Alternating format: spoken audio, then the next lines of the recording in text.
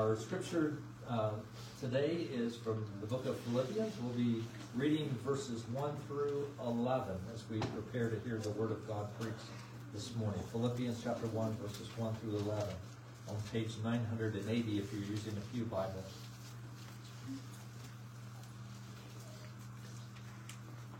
Paul and Timothy, servants of Christ Jesus, to all the saints in Christ Jesus who are at Philippi, with the overseers and deacons, grace to you and peace from God our Father and the Lord Jesus Christ. I thank my God in all my remembrance of you, always in every prayer of mine for you all, making my prayer with joy, because of your partnership in the gospel from the first day until now. And I am sure of this, that he who began a good work in you will bring it to completion at the day of Jesus Christ. It's right for me to feel this way about you all, because I hold you in my heart, for you are all partakers with me of grace, both in my imprisonment and in the defense and confirmation of the gospel. For God is my witness how I yearn for you all with the affection of Christ Jesus.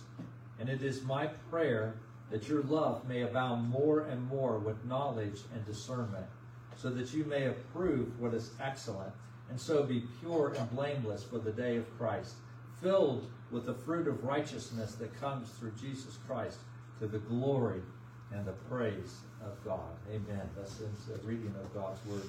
You may be seated. The grass withers, the flower fades, but the word of our God will stand forever. Amen. That's not something to be taken lightly. Let's pray. Oh Lord, we do thank you for your word, that it is enduring. Lord, that you have revealed your word to us. You have shown us who you are through your word and the works that you were doing in and through your church. Oh God, I pray that you would help us to hear carefully the things, the realities that you are making happen here at Kirk of the Plains. Lord, what a delight, what a joy it is to see the way that you love your church, but also, Lord, the way that you proclaim your glory in the midst of the church. So help us, Lord, to hear these things, take them to heart, to stand fast upon the promises that you give us this day. We pray in your name. Amen. Well, all around us, we are bombarded with the message that life is all about you, right? And you're probably thinking, yes, if people would just realize that, this would be a better world, right? That sometimes is the way. You know, we hear things like, you know what's best. Your opinion is right. No one should question you. No one else will take care of you, so it's up to you to look out for yourself. Be self-assertive and get what you can out of life. You can do anything you set your mind to, right? These are all the kind of things that we hear going on around us. And I don't think it would be too extreme to say that what's being communicated to us is that you are God and you are in control of your destiny. You're in control of your life. Which that sounds so good at first, right? And as I was joking earlier, we think, yeah, that sounds great. But is it really? But imagine, if you would, and I think we actually are experiencing this in our culture today, imagine the pressure that this puts on us to be in control of our lives and how it affects our relationship with other people. And it even causes isolation. You know, as imperfect people are trying to play God and insist on their own way, causing us to be at odds with one another. And we see that the more that we exert ourselves, the more isolation, the more damage, the more it affects our relationship. But the good news of the gospel is that we don't have to carry that burden upon our shoulders, that our hope is not that we are competent to run our own lives, but as Paul says in Philippians chapter 1, verse 6, but that he who began a good work in you will bring it to completion at the day of Jesus Christ. That's our hope, that we don't have to do that God is doing a mighty work in us. What a comforting verse if you really stop and think about it, as you struggle with sin, as you go through trials, as you just go through the daily grind of life, to know that God is actually doing something. He's actually accomplishing a work in us. What a great verse of comfort. And Paul's not just satisfied to know this truth, but he prays that this would actually be a reality in the life of these Philippian believers. Because embedded in this verse, in verse 6, is this process of sanctification, where by God's grace, he renews Christians in the whole man, in their whole person, after the image of God, to die to sin and to live unto righteousness. That's what's actually happening in verse 6. That's the work that he's doing, that he's going to bring to these Philippians. He'll bring to completion at the day of Christ. Now, what specifically does this work look like in the lives of believers as we wait for that day where we will meet Jesus face to face? Well, Paul gives us a picture that of the sort of the developing Christian life, of that process that is going on in the life of believers in verses 9 through 11. And I'm going to use, if I could, sort of a agrarian imagery here as we go through this passage, sort of stating that it begins with the seed that we see in verse 9, and it ends with a harvest in verse 11. And so let's just sort of look at this process as we walk through this passage. First of all, the seed. The seed of Christian begins with love. Jesus said in John chapter 13, verses 34 and 35, he said, "A new commandment I give to you, that you love one another, just as I have loved you. You also are to love one another. By this, all people will know that you are my disciples, if you have love for one another." Now, of course, when we hear of love in the culture in which we live, typically it has to do with romance. It's some kind of romantic love. But the love that Paul is talking about here in Philippians is agape love. It's self-sacrificing love. It's God's love. It's a love that's a choice. We choose to love a person. It's an act of our will. A love that Jesus demonstrated by humbling himself and becoming a man and dying on the cross to purchase a people for the Father. It is a love that does what is good for others, not taking ourselves or our wants or our desires into account, but meeting the needs of others. Now, Paul opens up his own loving heart to them in verse 8. Look what he said. It goes, "For God is my witness, how I yearn for you all with the affection of Jesus Christ." Now, whether Paul is consciously or unconsciously doing this, Paul sets an example of what love means to the Christian. His love for them was real. His lifestyle, the things that he did for this church, demonstrated his love for them. It's not just a facade to sort of keep up the appearance that he's an apostle and he's someone great. He truly was a messenger of God, a servant of God, to go to share the gospel with his people. And rather, Paul's love was like the love of Christ. Not merely an imitation of Christ's love, but the heart of Christ had taken possession of Paul, so much so that Christ has become the center of Paul's life. What did Paul say? For me to live is what? Christ. And to die is gain. Why would it be a thing to gain to die? Because then he could be in the presence of his Savior and he could worship him, because Christ was everything to him. Now, it would have been easy for the Philippians to question whether they could experience such love, especially since there was so much turmoil in the church and fighting and bickering and promoting their own agendas and stuff. And there was a sense in which they were sort of acting like little gods. And so therefore it caused this tension. But Paul points out that the love, the agape, was already in them. Look at verse 9. Paul makes reference to your love. He's saying, you guys already have love. God has already planted the seed of his love in your hearts. Paul makes reference to this in the book of Romans, as he writes to the Roman church. In Romans chapter 5 and verse 5, the last part of that verse, Paul says, God's love has been poured out into our hearts through the Holy Spirit who has been given to us. So as we receive the Holy Spirit in us, God's love is also given to us. I think about the book of Ephesians, chapter 1, verse 15 and 16. And Paul is writing to the Ephesians, and he talks about their faith and how he prays for them, because he believes that the Spirit of God has converted them, and they are now believers. And the evidence that he gives is this. He says, because I have heard of your faith in the Lord Jesus. So first of all, Paul sees faith in them. But the second thing, he goes, and your love toward all the saints. That's why he never ceases to give thanks for the work of God in them, because he sees both faith and love. Those go together. And so Paul's not speaking of the Philippians as lacking love, and therefore they need it, but as possessing love, and that it needs to grow. It needs to abound.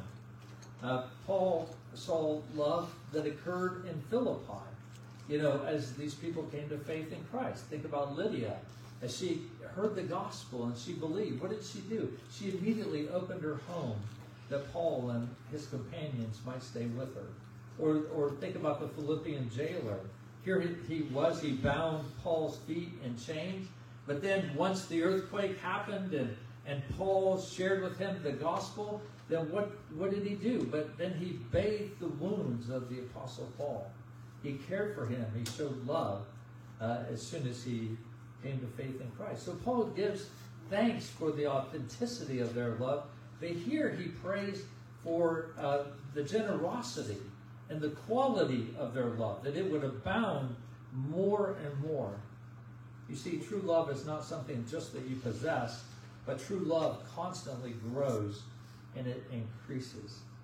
And so with great compassion for these believers, Paul prays that their love would abound more and more. He prays the same thing in 1 Thessalonians chapter 3, verse 12. He prays the same thing for the church there. You see, when God makes us new creatures in Christ, right? 2 Corinthians 5:17. What God has done, God has already done for us everything that needs to be done. That when we are made that new creature, He has saved us, and He has given us all these spiritual blessings. When 2 Peter chapter 1, if you want to turn to 2 Peter chapter 1, Peter says that it's God's divine power has granted to us all things that pertain to life and to godliness, through the knowledge of Him who called us to His own glory and His excellence. You see, God has given us all things that are necessary to walk in godliness. So I want to make that point as we live our lives in the midst of our struggle with sin and the things that we endure. Sometimes, we sort of feel like our Christian walk is 2 steps or 3 steps forward, 2 steps back. And it's always a battle. It's always a struggle. And there is that aspect of the Christian life. But I want us to see what Peter is saying here. His divine power has granted to us all things that pertain to life and godliness, by which He has granted to us His precious and very great promises, so that through them you may become partakers of the divine nature. Right? Both Paul and Peter point out that our earthly life is an outworking of what God has already done for us.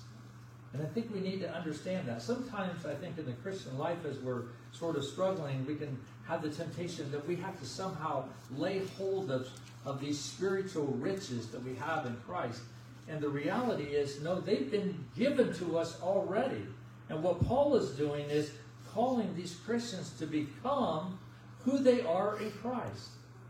The new nature is already ours in Christ. It's just waiting to be expressed. It's poised for growth as we work our salvation with fear and trembling in obedience to the Word of God. You see, it's too easy to become lethargic or weary in our spiritual growth, especially when it comes to our relationships with others. It's not unusual to tolerate or to run from hurtful relationships rather than putting in the effort necessary for there to be reconciliation with brothers and sisters in Christ. We too often forget that the love of Christ is the most central thing of all and the most gentle and potent force for renewal in our lives. And Paul is praying that these Christians, that the love that God has already given to them would grow and abound even more. So how does that love grow? Well, we've already talked about the seeds. Let's talk about the stakes, if we could. If you're a gardener and you like to plant tomato plants, whether that is buying a plant already partly grown or you want to grow it from a seed, whichever way that plant starts to come up, and you know that with the tomato plant, you have to put stakes down and you have to tie it to stakes so that that plant can continue to grow. Otherwise, it just sort of falls over and the fruit rots and it's just sort of a mess.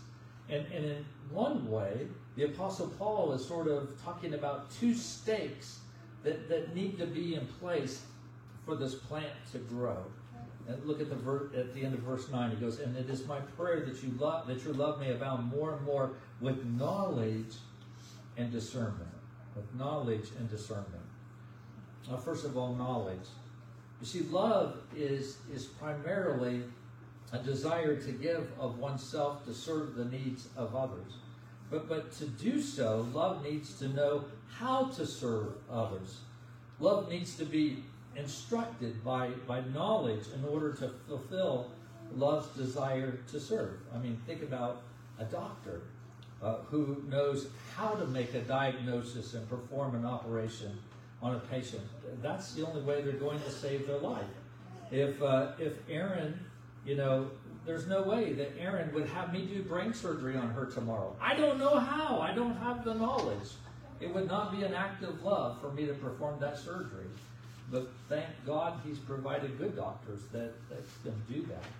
And love needs to see clearly and speak truthfully. And the knowledge that Paul here refers to is not just ordinary knowledge like that of a doctor or medical things, but the word for knowledge here is sort of a compound word that could be translated full knowledge.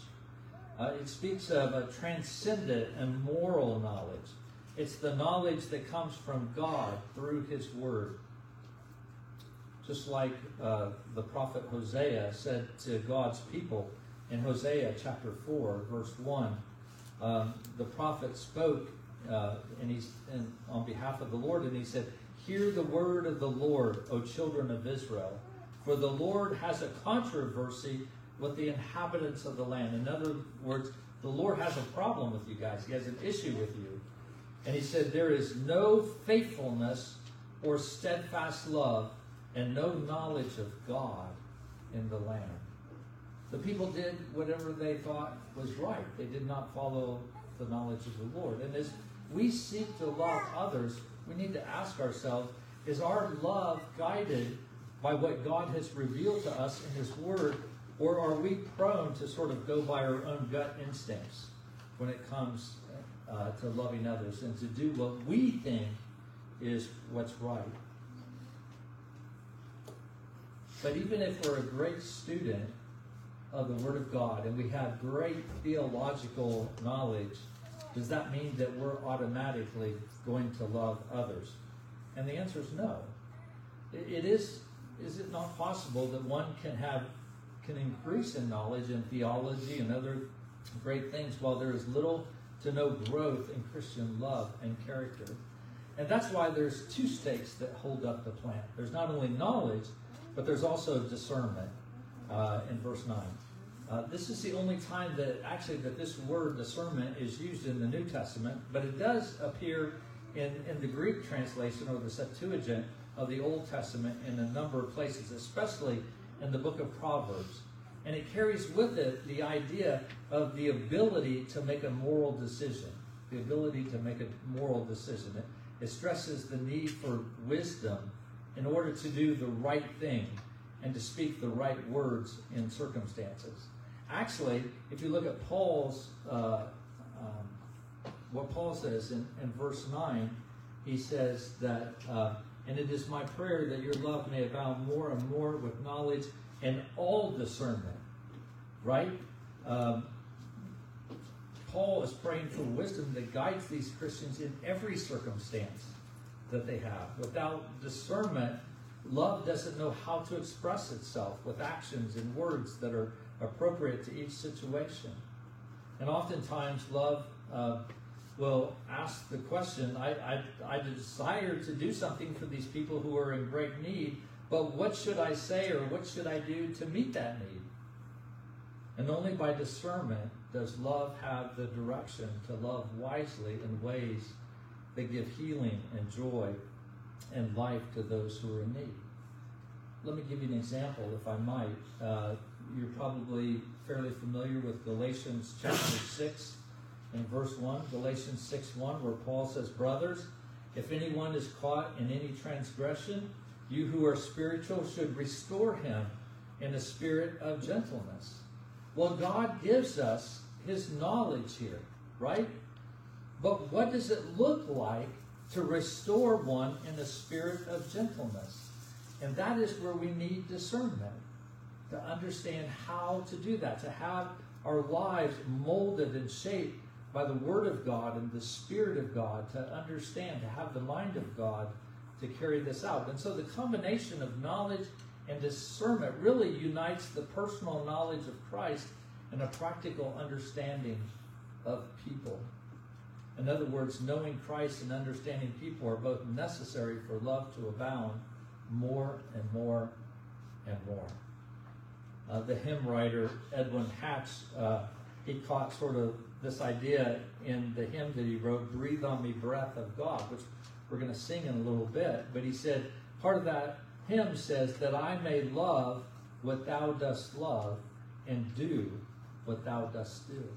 That's what love looks like. We need God to enable us to know what love is and the fortitude to actually love other people, the wisdom and the fortitude to do that. And so you have the seed and you have these stakes that are in place to help us to love one another, but then there is just that steady, continuous growth that takes place as well. And we see that in verse 10. The purpose for abounding in love and knowledge and discernment, he said, is so that you may approve what is excellent. The word translated excellent literally means things that differ. Okay, that's not super helpful, but in this context, the word means those things that differ because they are superior, because they are better, because they are excellent. And so Paul's concern here is not the choice between what's good and what's bad, but the choice between what's good and what's best. And Paul's prayer for this church that he loves so much is that their love will grow as it is informed by the knowledge and the discernment, so that they'll be able to choose the best way to express love to each other. Love seeks what is excellent or best for the other person, but what is best is not always obvious. Sometimes you have equally good options. And so which one do you choose? And in this case, it's necessary that you have knowledge and discernment, that you might discern what is most excellent. Now, Paul's letter to the Romans, he uses this same terminology. If you want to turn to Romans chapter 2, verse 18. Romans 2:18, Paul,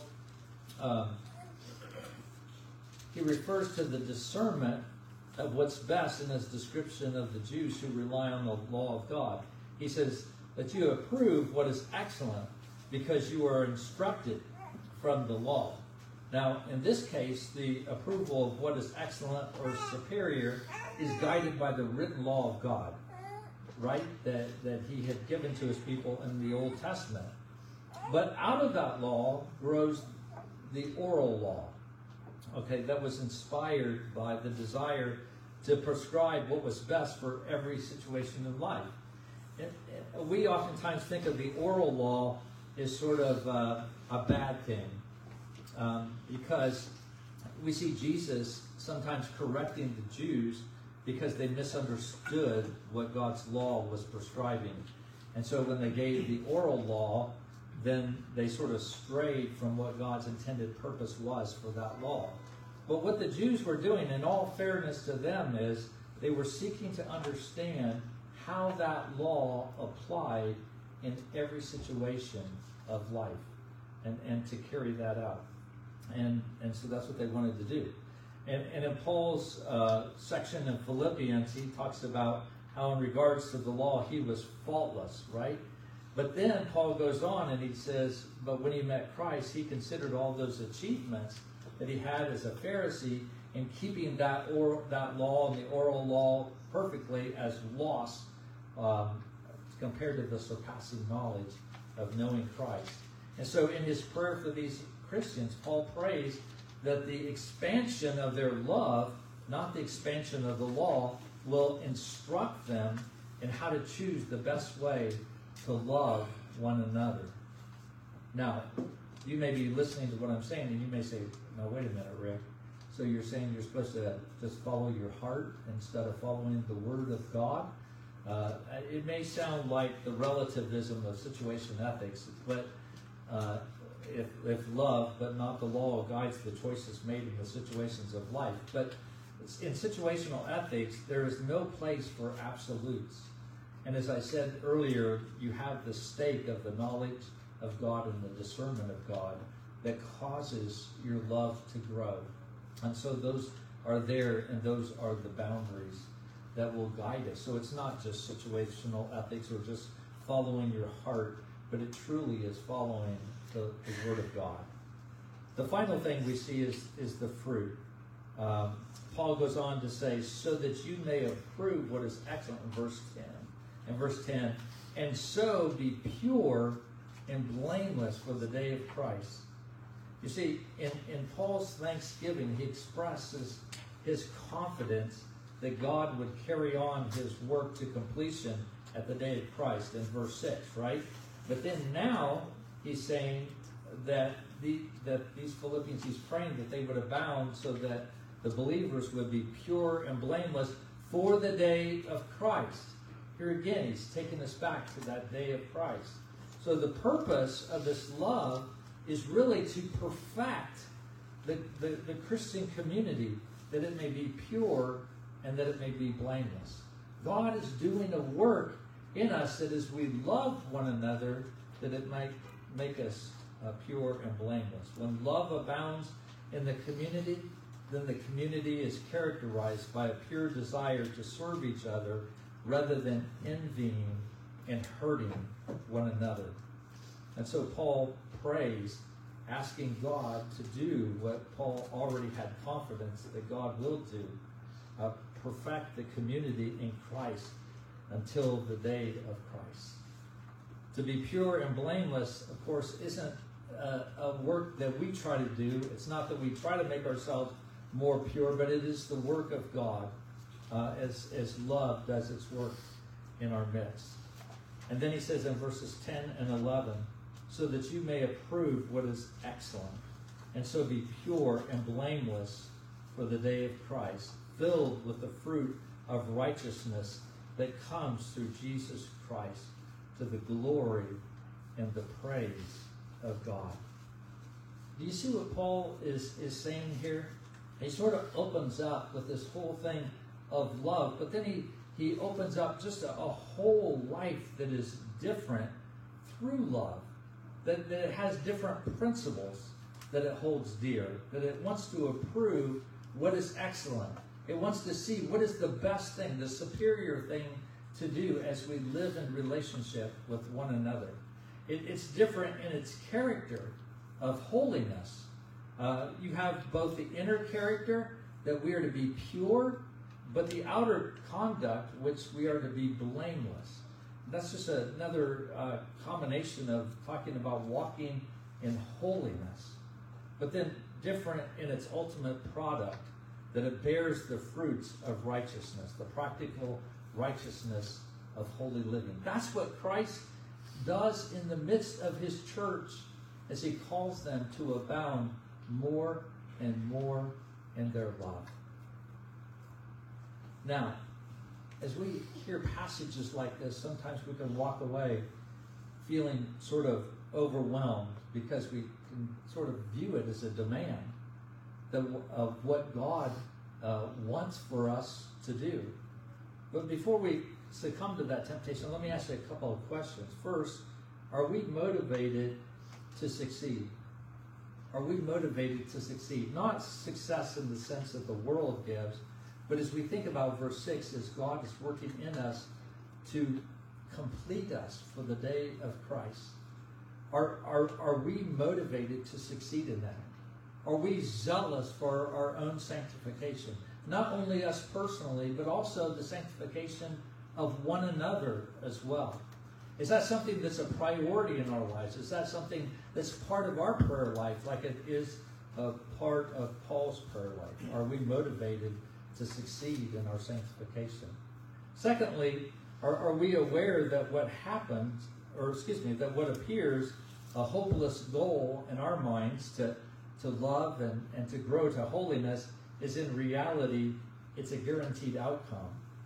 This isn't something that God is commanding us to do in some ways of pulling ourselves up by our bootstraps, but it's these questions that really sort of help us to look at the emphasis of verses 10 and 11. Actually, if you look at the first 11 verses of chapter 1 that I read this morning, there are 7 distinct references to the Lord Jesus Christ. And of those two, verses 6 and 10, are looking forward to the day of Christ, and the one that's before us in verse 10 presents that day as the great objective towards which we are not only moving, but we're aiming. That's our goal in life, is living in light of eternity.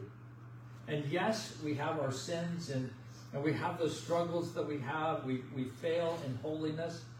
We must surely be challenged in light of the thought that the Lord God is coming again. But we must never forget that this is the fruit of righteousness that God is developing in his people. And it comes to us, its fullness, through Christ, and that it is designed to the glory and the praise of God. And so this isn't something where this is our goal that we have to somehow accomplish. Do we have a place in it? Yes. I think about Jesus' story in Mark chapter 4, verse 26. Mark 4:26. He says, "The kingdom of God is as if a man should scatter seed on the ground, and he sleeps and he rises night and day, and the seed sprouts and it grows, and he doesn't know how." You know, I mean, have you ever done that? You plant a garden and you look and the seed eventually comes up, but you're thinking, how does this do this? Well, we don't have anything to do with that. That's something that God does. And the earth produces it by itself, first the blade, then the ear, then the full ear of corn, and then when it becomes ripe, then we harvest that. But it's the same way with the fruits of righteousness. Our obedience, our discipline, our hard work, they're not insignificant and they're not optional. You know, sanctification, we have a part in that.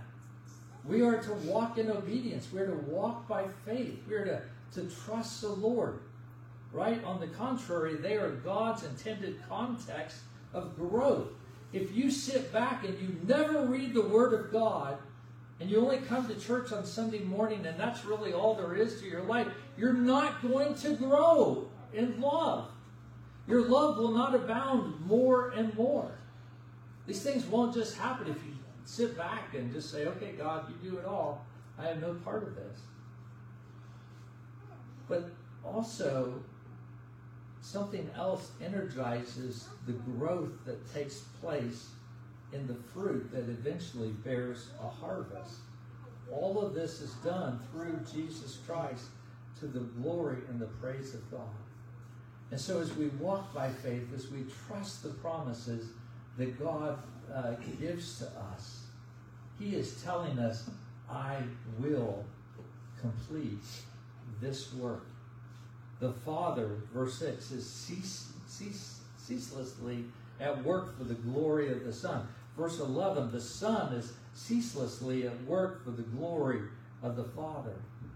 And it is in this context, in this setting, that the daily task of obedience in our life, while it remains hard, brothers and sisters, it doesn't remain fruitless. And I want to encourage you this morning, especially if you're struggling. Maybe you've been struggling with sin or the trials that have come to your life, and we find ourselves, we are often neglectful, and we are frequently failing, and we are ever inadequate. And yet, the end is secure. God is at work. He's going to complete what he starts. He finishes what he starts. So I want to encourage you today that where you're at, to trust the Lord and to look to him, and he will complete it. Amen? Let's bow our heads and take a moment just to consider what the Lord has given us today in his word.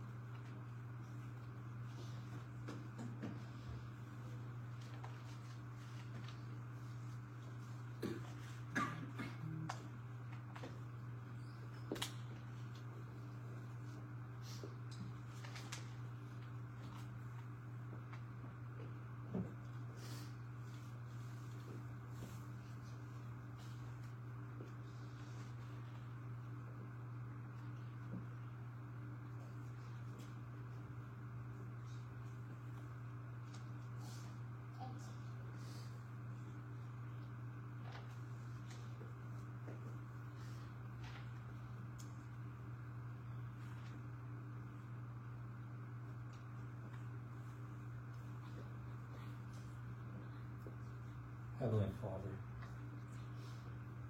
we lift our prayer with the Apostle Paul, and we pray that we would abound as a congregation more and more in love, that we would be able to discern that which is excellent, being guided by knowledge and discernment, so that we may be holy, we may be pure in the day of the coming of Jesus Christ, that we may bear the fruits of righteousness.